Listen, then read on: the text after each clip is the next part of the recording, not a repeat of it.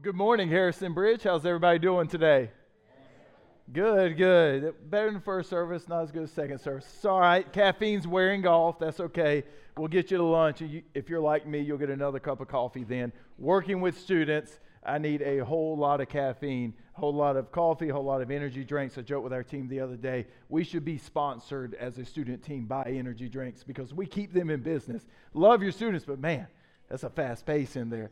Hey, as Paz said, I am the student director. It's my privilege to serve you and primarily serve your students. And what a blessing it has been, almost 8 months now. But I just want to use this time, I try to do it at every campus. If you have a student who is not plugged into Upstate students or is not plugged into the students here at Harrison Bridge, let me highly encourage you to change that today. And how you can change that is you can find me afterwards, and I can tell you about ways that you can plug in, or you can find Elise Martin. I saw her somewhere around here. You can connect with Elise and let her tell you about all the things specifically happening at Harrison Bridge campus. If you're a part of Harrison Bridge and you're a student and you're not connected with what's happening over in those couple of rooms down the hall, man, you're missing out. You're missing out on quite the blessing. Our leaders are phenomenal down there, and I can't say enough about them. I truly believe that this church is all about seeing the gospel reach the upstate of South Carolina, and I'm a little biased because I think primarily it will happen by the students. And so, students, this is your formal invitation. Hey, come on in, see what's happening here in our upstate students. And so we're continuing with our series. It's called Back to the Basics. If you're like me, I always need to be reminded of the basics because I always face this temptation, whether it's with spiritual things or not. I tend to take simple truths and make them overly complex, right? I tend to take something that should take 30 seconds to say, and I somehow, as a good Baptist preacher, stretched out about 5 minutes, right? I was literally talking to Melody last night, and I know it was late, but as I was talking, I just see her eyes nodding off, and I'm like, oh, man. Like, I probably could have shortened this a little bit, but she is very gracious and a loving wife, and she listens to her husband ramble on even when she shouldn't. But if you're like me, we struggle with taking basic, profound truths and making them far more complex than they need to be. And especially with this series, the way it's designed is to call us back to those profound truths. And this series is geared off of, or it's built off of, the Apostles' Creed. If you're unfamiliar with that, I encourage you, when you get home today, Google it, read through it. We'll actually sing a good portion of it after the sermon in just a few minutes together. But the Apostles' Creed is a document that was put together some couple of thousand years ago by a group of men, group of followers of Jesus, that said, all these things are happening in our world. They were living in a society a lot like we live in today. They were living in a society that put forth a bunch of false beliefs, and especially in terms of who Jesus was and what that meant. And so these guys got together and they said, this is who we are based off of what God's Word says. Now, the Apostles' Creed is not Scripture. It is not divinely inspired, but it's a group of men saying, hey, based off of God's inspired Word, here are some summary statements. And so I would say this is a highly important series for us because it calls us back to the basics. And if you're like me, as I said, we need reminders. We need reminders of that on a daily basis. One such reminder in my life is my little girl, Anna Grace. As a 3-year-old little girl, she constantly puts Daddy to the test with keeping things simple. You know, one of the ways we do this is I get to take her to school most mornings, and our morning routine looks something like this. She wakes up and she says, Daddy, I want cereal or a waffle. And I say, okay, we'll get cereal or waffle. Daddy, I want cocoa melon. So I got to watch some cocoa melon. If you are not exposed to cocoa melon, don't go down that road, all right? Just do yourself a favor, skip the Netflix. Don't even click on it. The songs will be stuck in your head for days. I sing cocoa melon in the office to myself, all right? And so we watch a little cocoa melon.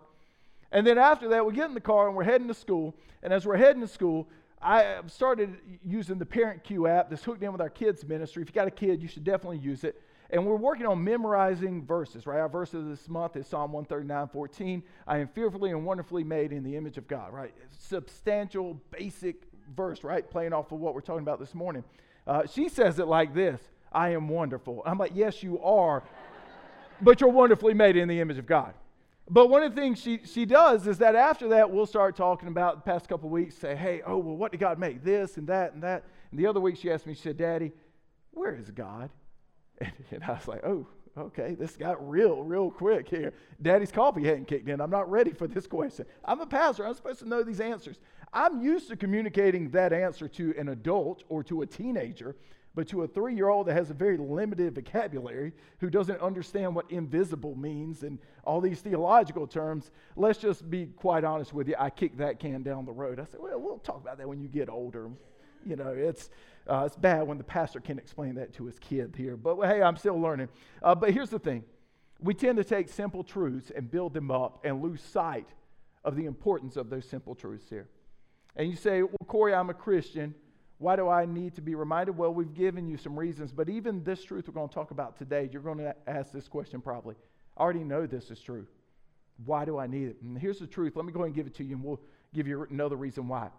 What we're focusing in on, the part of the Apostles' Creed we're focusing in on today, deals with the death of Jesus. Next week, they'll deal with the resurrection of Jesus. I believe that these 2 weeks in this series are the most important weeks in all of the series. And here's why. If we miss the cross, we miss Jesus. You can get everything else right in this series. We're going to talk about community in a couple of weeks. You can get that right. You can get being in the Word right, and you can get praying regularly right, and you can get other important things of the faith right. But if we miss the cross, we might as well pack it up and go home. We're just wasting each other's time here. The cross is at the bedrock of our faith. Our Savior's death on that cross defines who we are as a people collectively, as the church. And so it's uber important for us here today to say and to know that even though this is a basic truth, it is one that bears mentioning and repeating daily, even if I already know Jesus. And here's another quick reason why that bears repeating. Kerry Newhove, he's an author, a speaker, a Christian-based one. He speaks into a lot of things happening in the culture. He tweeted this out this week, and I was just convicted by it. He said, the overwhelming identification of Generation Z and Alpha as having no religious affiliation will transform America into a thoroughly post-Christian nation. That is, the generations that are here, Generation Z, like my students now, middle schoolers and high schoolers, and Generation Alpha, that includes my daughter's age range. In short order, we will be a post-Christian nation. Now, here's the thing. I would already say we already are. It's not a newsflash to anybody. Now, the knee-jerk reaction with that is to say, oh, well, America's just going downhill, and let's just pack it in. Please don't be that person, all right? Please don't be that person on social media especially. That's just annoying. Nobody likes that person. If that's you, I'm sorry. But here's the thing. That should give us reason for optimism, because in a culture, in generations that are coming that don't know the truth, we can bring simple, substantial truths and say, here's who Jesus is, here's why he died, and here's why it matters to you. And in a culture that has lost its way, those simple, substantial truths, that we'll see it change lives, and we already are. I can tell you in our student ministry, left and right, we're just simply telling them the gospel, and the Lord is doing amazing things through those simple truths there. And so, here's what we're focusing in on, the line of the Apostles' Creed. It tells us this: Jesus suffered under Pontius Pilate, was crucified, died, and was buried. He descended to the dead. He suffered under Pontius Pilate, was crucified, died, and was buried. He descended into the dead. As I said, next week we'll talk about the resurrection and the tomb. We'll get you there. But we need to focus in on the bloody cross of our Savior this morning. 3 points to help us illustrate why this is such a basic but yet substantial truth. Number one is this: Jesus' death was literal. It was a literal death. If you got a Bible, you can go ahead and turn over to Acts 2. We'll pick up in verse 22. As you're turning there, we're going to see Peter speak about the literal death of Jesus. He's going to tell us some other things as well that are important for our time. But in Acts 2, 22 and 23, Peter is preaching his first sermon. Now, it's what we call the day of Pentecost. It's a very important date in Christian history. This is the date when the Holy Spirit, we'll sing about him in just a minute, the Holy Spirit fell upon the believers, the disciples of Jesus, and empowered them to carry out the mission of Jesus. You say, well, who is the Holy Spirit? The Holy Spirit is the third person of the Godhead Trinity. And what that means is we have God the Father, we have God the Son, that is Jesus, and we have God the Holy Spirit. Now, Jesus lived an earthly life, died a death, was resurrected, and ascended. He's in heaven now. When he told his disciples what was going to happen, he said, I will leave, but the helper, that is the Holy Spirit, will come. And so the Holy Spirit empowered the believers then. If you're a Christian now, if you're a believer in Jesus, you are empowered by the Holy Spirit now to do the work that God has called you to do. And so this is the backdrop, the first day of Pentecost here, where Peter is preaching, this uneducated, untrained fisherman who has no business preaching. And to add to that, he's preaching to thousands of people. This is not just, I got 10 people in the room, it's my first time speaking. No, there are thousands within this setting here in Jerusalem. How do we know that? There will be thousands saved by the simple gospel truth in just short order. And so here's Peter, a guy at last glance, we saw him right before Jesus was crucified denying Jesus, but we know Jesus restored him. And now this Peter is empowered by God to stand up and to preach a sermon. And let's hear a little snippet of that. Acts 2, verse 22. He says, Men of Israel, hear these words. Jesus of Nazareth, a man attested to you by God with mighty works and wonders and signs that God did through him in your midst. As you yourselves know, this Jesus, delivered up according to the definite plan and foreknowledge of God, you crucified and killed by the hands of lawless men. Now, I don't know how many of you have to do public speaking. It's kind of part of the gig for me. But in Public Speaking 101, this is a no-no. You don't look at a bunch of strangers you never talked to and said it's your fault that all this happened, right? Talk about how to lose a crowd in a matter of seconds. But here's Peter just being very blunt, right? And he's not wrong. The reason for the death of Jesus, that's on us as well.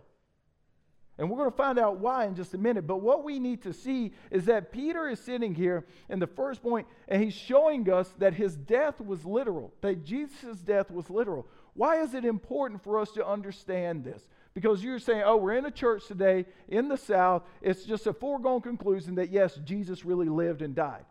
But look around you in the culture today, and even look in your own life at temptations in your life, from workplace to family to friends to the neighborhood. And though you may say, even as a believer, I know Jesus lived and died, you are still tempted to back off of that. I'm tempted to back off of that.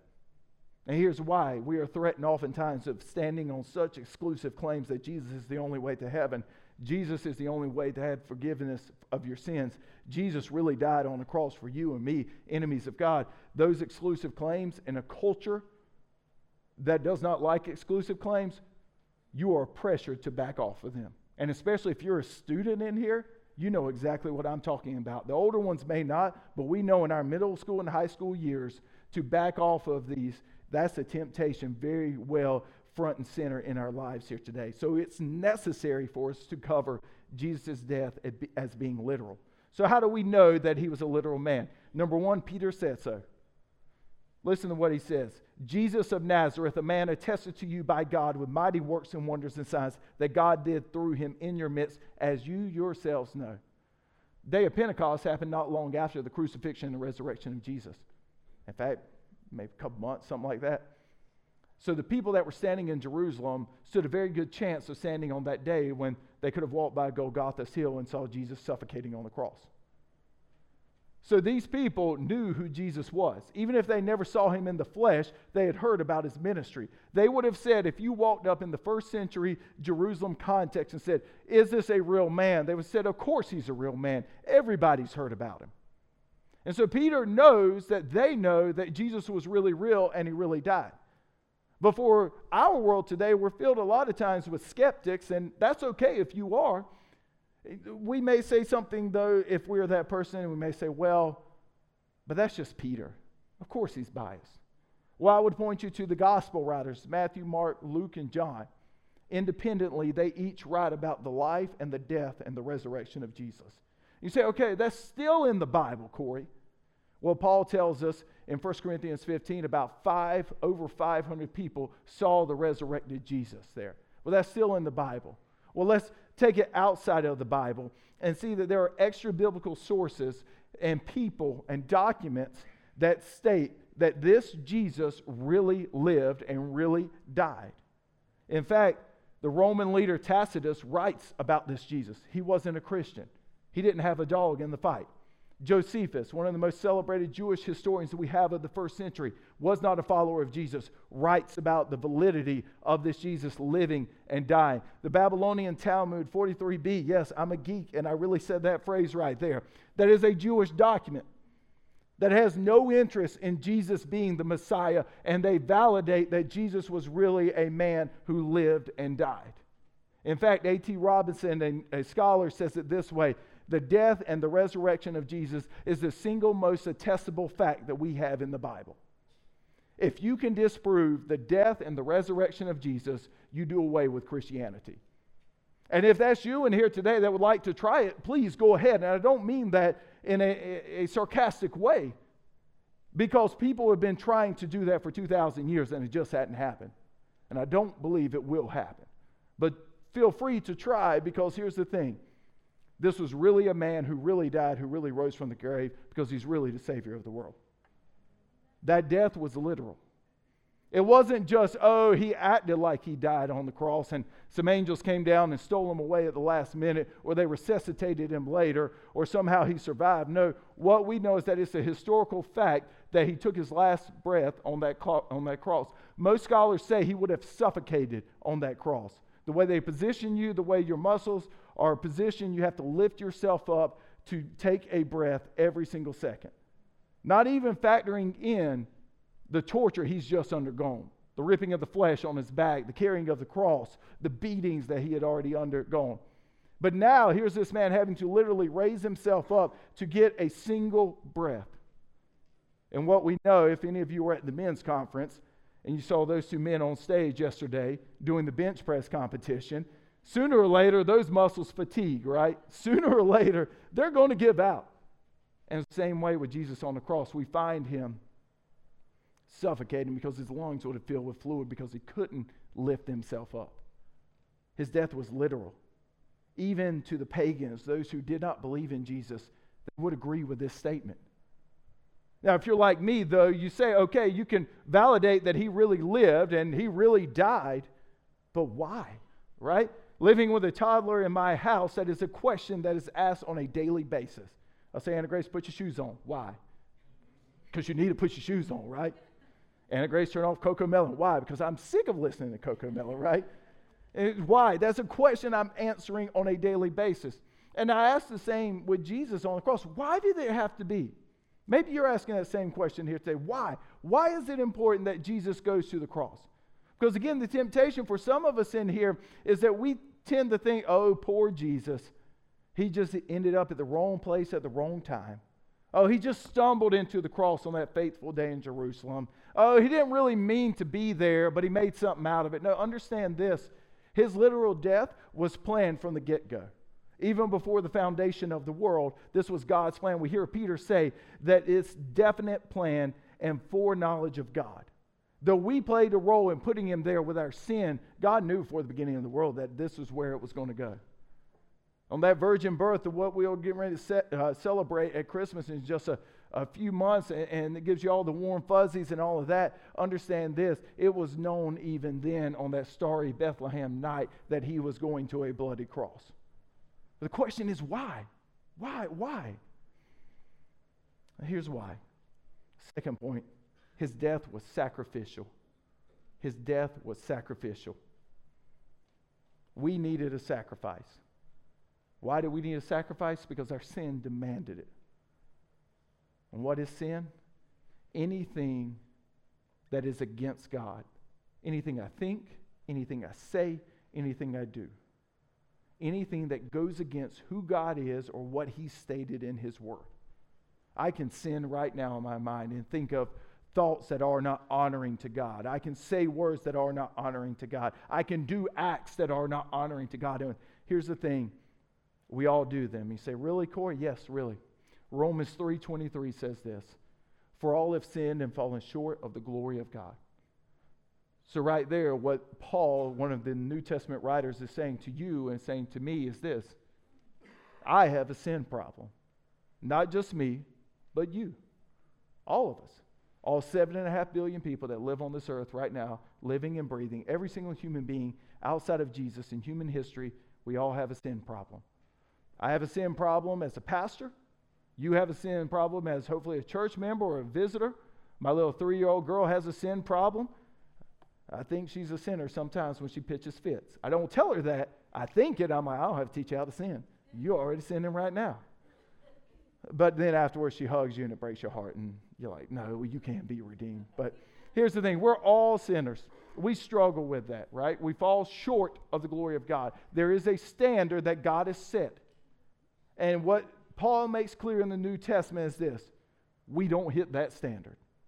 We can't hit that standard. And it leads us to the next verse here, Romans 6:23. Because we don't hit that standard, there's a price to pay. For the wages of sin is death. My sin has earned me physical death and eternal separation from a righteous, perfect, holy, pure God. Because my sin renders me imperfect, unholy, and impure. Unable to approach a holy and a righteous God. What the Scripture points out to us, what Scripture in general points out to us is this, that because of my sin, I cannot even go in the presence of the perfect God of this universe. So I have some issues here as a sinner. I know that the wages, the payment, the paycheck, if you will, of my sin is death. Makes us ask the question, well, can anything be done? Hebrews tells us this in the New Testament. The book of Hebrews, the author writes, he says, indeed, under the law, almost everything is purified with blood.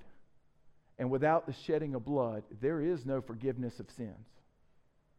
So what the Bible makes clear is that unless blood is shed, we have no hope in our sins.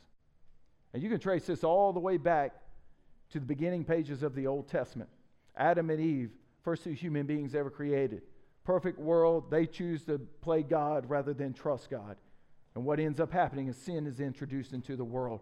And there are some very real ramifications for that. They are kicked out of the garden. Creation is thrown into chaos. But before they're kicked out of the garden, God makes a covering for them. Why? Their sin had brought shame to them. They realized that they were naked and they were shamed. And as they were ashamed, God still made a provision for them for their sin to be covered. What we're told is that He provides animal skins for them. How do you get them? Well, had to be a sacrifice there. Fast forward later on, the series we just covered, if you weren't a part of it, go back and listen to us, a phenomenal series talking about the book of Exodus. God's people sitting in slavery and to dislodge them. We talked at length about the 10 plagues. And that last plague, the death of the firstborn. But to escape that plague, an animal had to be slaughtered so that you could spread the blood over the doorway. So the death angel passes over your household and you're spared. Shedding of blood there. Throughout the rest of the Old Testament pages, time fails us to cover all of it. We see again and again temporary animal sacrifices covering temporarily my sin. So I can even begin to approach God. And that continues to where we find ourselves today at the death of Jesus. Because the next verse in Hebrews tells us this about Jesus. But when Christ had offered for all time a single sacrifice for sins, He sat down at the right hand of God. Listen to that verse. Christ doesn't have to come back and offer Himself every single time that you and I sin. Right? It's like, oh, Corey sinned again. Let me go down to earth and do this thing again. Right? Even in the Old Testament, we see year after year after year, sacrifice after sacrifice after sacrifice, animal slaughtered after animal slaughtered, more blood, more blood, more blood. What we find at the cross, though, is that Jesus is the once and for all sacrifice that offers the remission, the forgiveness of sins that our hearts long for. Therefore, we can say, as Paul says in Romans 8:1, therefore there's now no condemnation for those who are in Christ Jesus. And let me just, normally this is towards the end of the sermon, but let me just say this. If you are not a follower of Jesus in here today, your biggest enemy, your biggest obstacle, your biggest hurdle, your biggest mountain is not what you're going to eat for lunch. It's not how your job's going to go tomorrow, or if you can make a house payment, or the sickness of a loved one, or maybe even a sickness for you. Your biggest enemy is that you are stuck in your sins, and there is no way for you to pay that debt on your own. And if you're honest with yourself, as we tend as a society to put masks on, even Christians, right? We tend to dress it up, put a mask on, and act like we got it together. But if we're honest, we take that mask off, we're all just a bunch of messed up, broken sinners. If we're honest with ourselves today, if I'm not a Christian, then I know, hearing the words of God, that He has provided a way out of my hopeless state. That is the best news you could hear this morning. And it's not to beat you into submission, but simply to call you to the fact that God has loved you so much. He's seen you as an enemy of God, as a sinner, as not deserving of any of His love and grace, and yet He has still called you into His family. My invitation would simply be, God's invitation is this, that you would turn from your sin and you would turn to Jesus today. We'll tell you more how to do that in just a moment. Jesus' death was sacrificial. Why? A sacrifice had to be made for us to have any hope, any chance of knowing God and being freed and forgiven of our sin. Leads us to the third point here. Jesus' death was personal. His death was personal. Right? It was literal. We've established that. Even the non-Christians say this man lived and died. We've established the why. Why did He die? Because of my sins, because of your sins.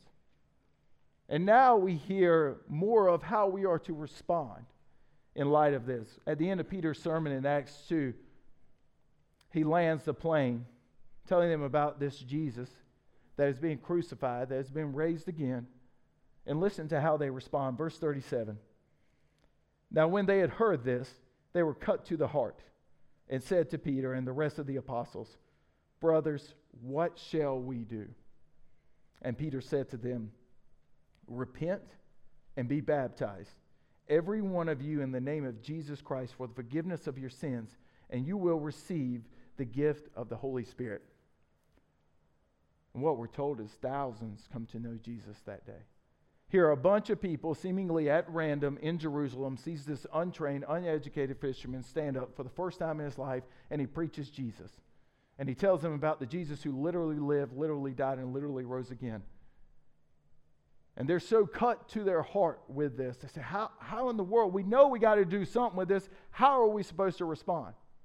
Because again, the lie of our culture, maybe even some of the lies in the church in general is this, is that we can just look at the cross of Jesus and the empty tomb and we can say, okay, yeah, Jesus paid it all, but I don't really have to interact with that. But what the Bible paints a picture of here is that there has to be a personal interaction on my part and your part for me to lay hold of that forgiveness of sins which Jesus offers. Your parents' faith will not do it. Mommy's and daddy's faith will not save you, children and students.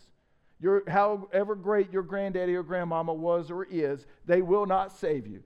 No matter how much salt of the earth they may be, and you're going to love mama's cooking or grandma's cooking at the lunch today, and y'all going to talk about the great songs you sang at church and this and that, it still will not save you. You have to make a personal choice today. You have to make a choice of what you do with the literal death of Jesus. How do you respond to it? Peter gives it here. If you're not a follower of Jesus, here's the playbook. Here's the move. Repent and be baptized. Now let's be clear, baptism doesn't save. Baptism is an outward expression of what Jesus has already done in my heart. Right? Jesus saves first, and then the next step is baptism. By the way, if that's your next step, we have baptism coming up September 11th. Love for you to be a part of that, if that's your next move. But if you're not a follower of Jesus, your next move is this: that I would turn from my sins, I would turn to Jesus, and I would follow Him the rest of my life. What Romans 10:9 tells me is that if I believe in my heart that Jesus is Lord and I confess that He is my Savior, that God has raised Him from the dead, then I will be saved. You see, God doesn't make it hard. He doesn't make all these hoops for you to jump through. Even right now, sitting in your seat, you can realize that I am a sinner. I have no hope of getting out of my sin and sin debt. Therefore, the only move I have is to respond to Jesus by faith this morning. And the Bible says you will be saved. Faith is believing in that which we have not seen, as the author of Hebrews puts it. So friends that are not followers of Jesus in here, that's the call for you today. But what about us in here who do know Jesus? We say, okay, Corey, I know all that. I'm saved. But here's the temptation for you and me. We tend to look at the cross of Jesus and say, yes, I believe that Jesus literally lived. I believe that his death was sacrificial, and I believe that I have made a personal decision to follow Jesus. And amen, praise God for that. But the question is this: have you gotten over it? Has it grown stale in your life?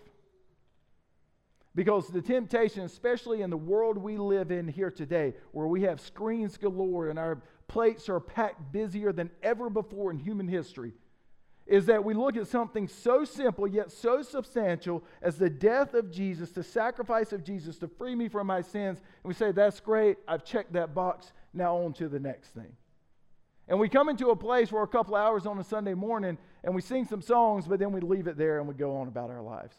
Understand this: if you're a follower of Jesus, you should never get over that point where Jesus has saved you. You should wake up every morning and be reminded of the fact that God has looked down on my lowly state and somehow, some way, seen fit to save me from my sins. That is something, friends, brothers and sisters in Christ, I hope we never get over. Because I think that this world wants Satan himself is okay with us acknowledging, cool, Jesus died on the cross. Because he knows in this busy world, we're tempted to not do anything with it. And so the call for us here today is simply this: how do I respond to the Jesus that has saved me? You know, for me, every time I go back to the moment that I was saved,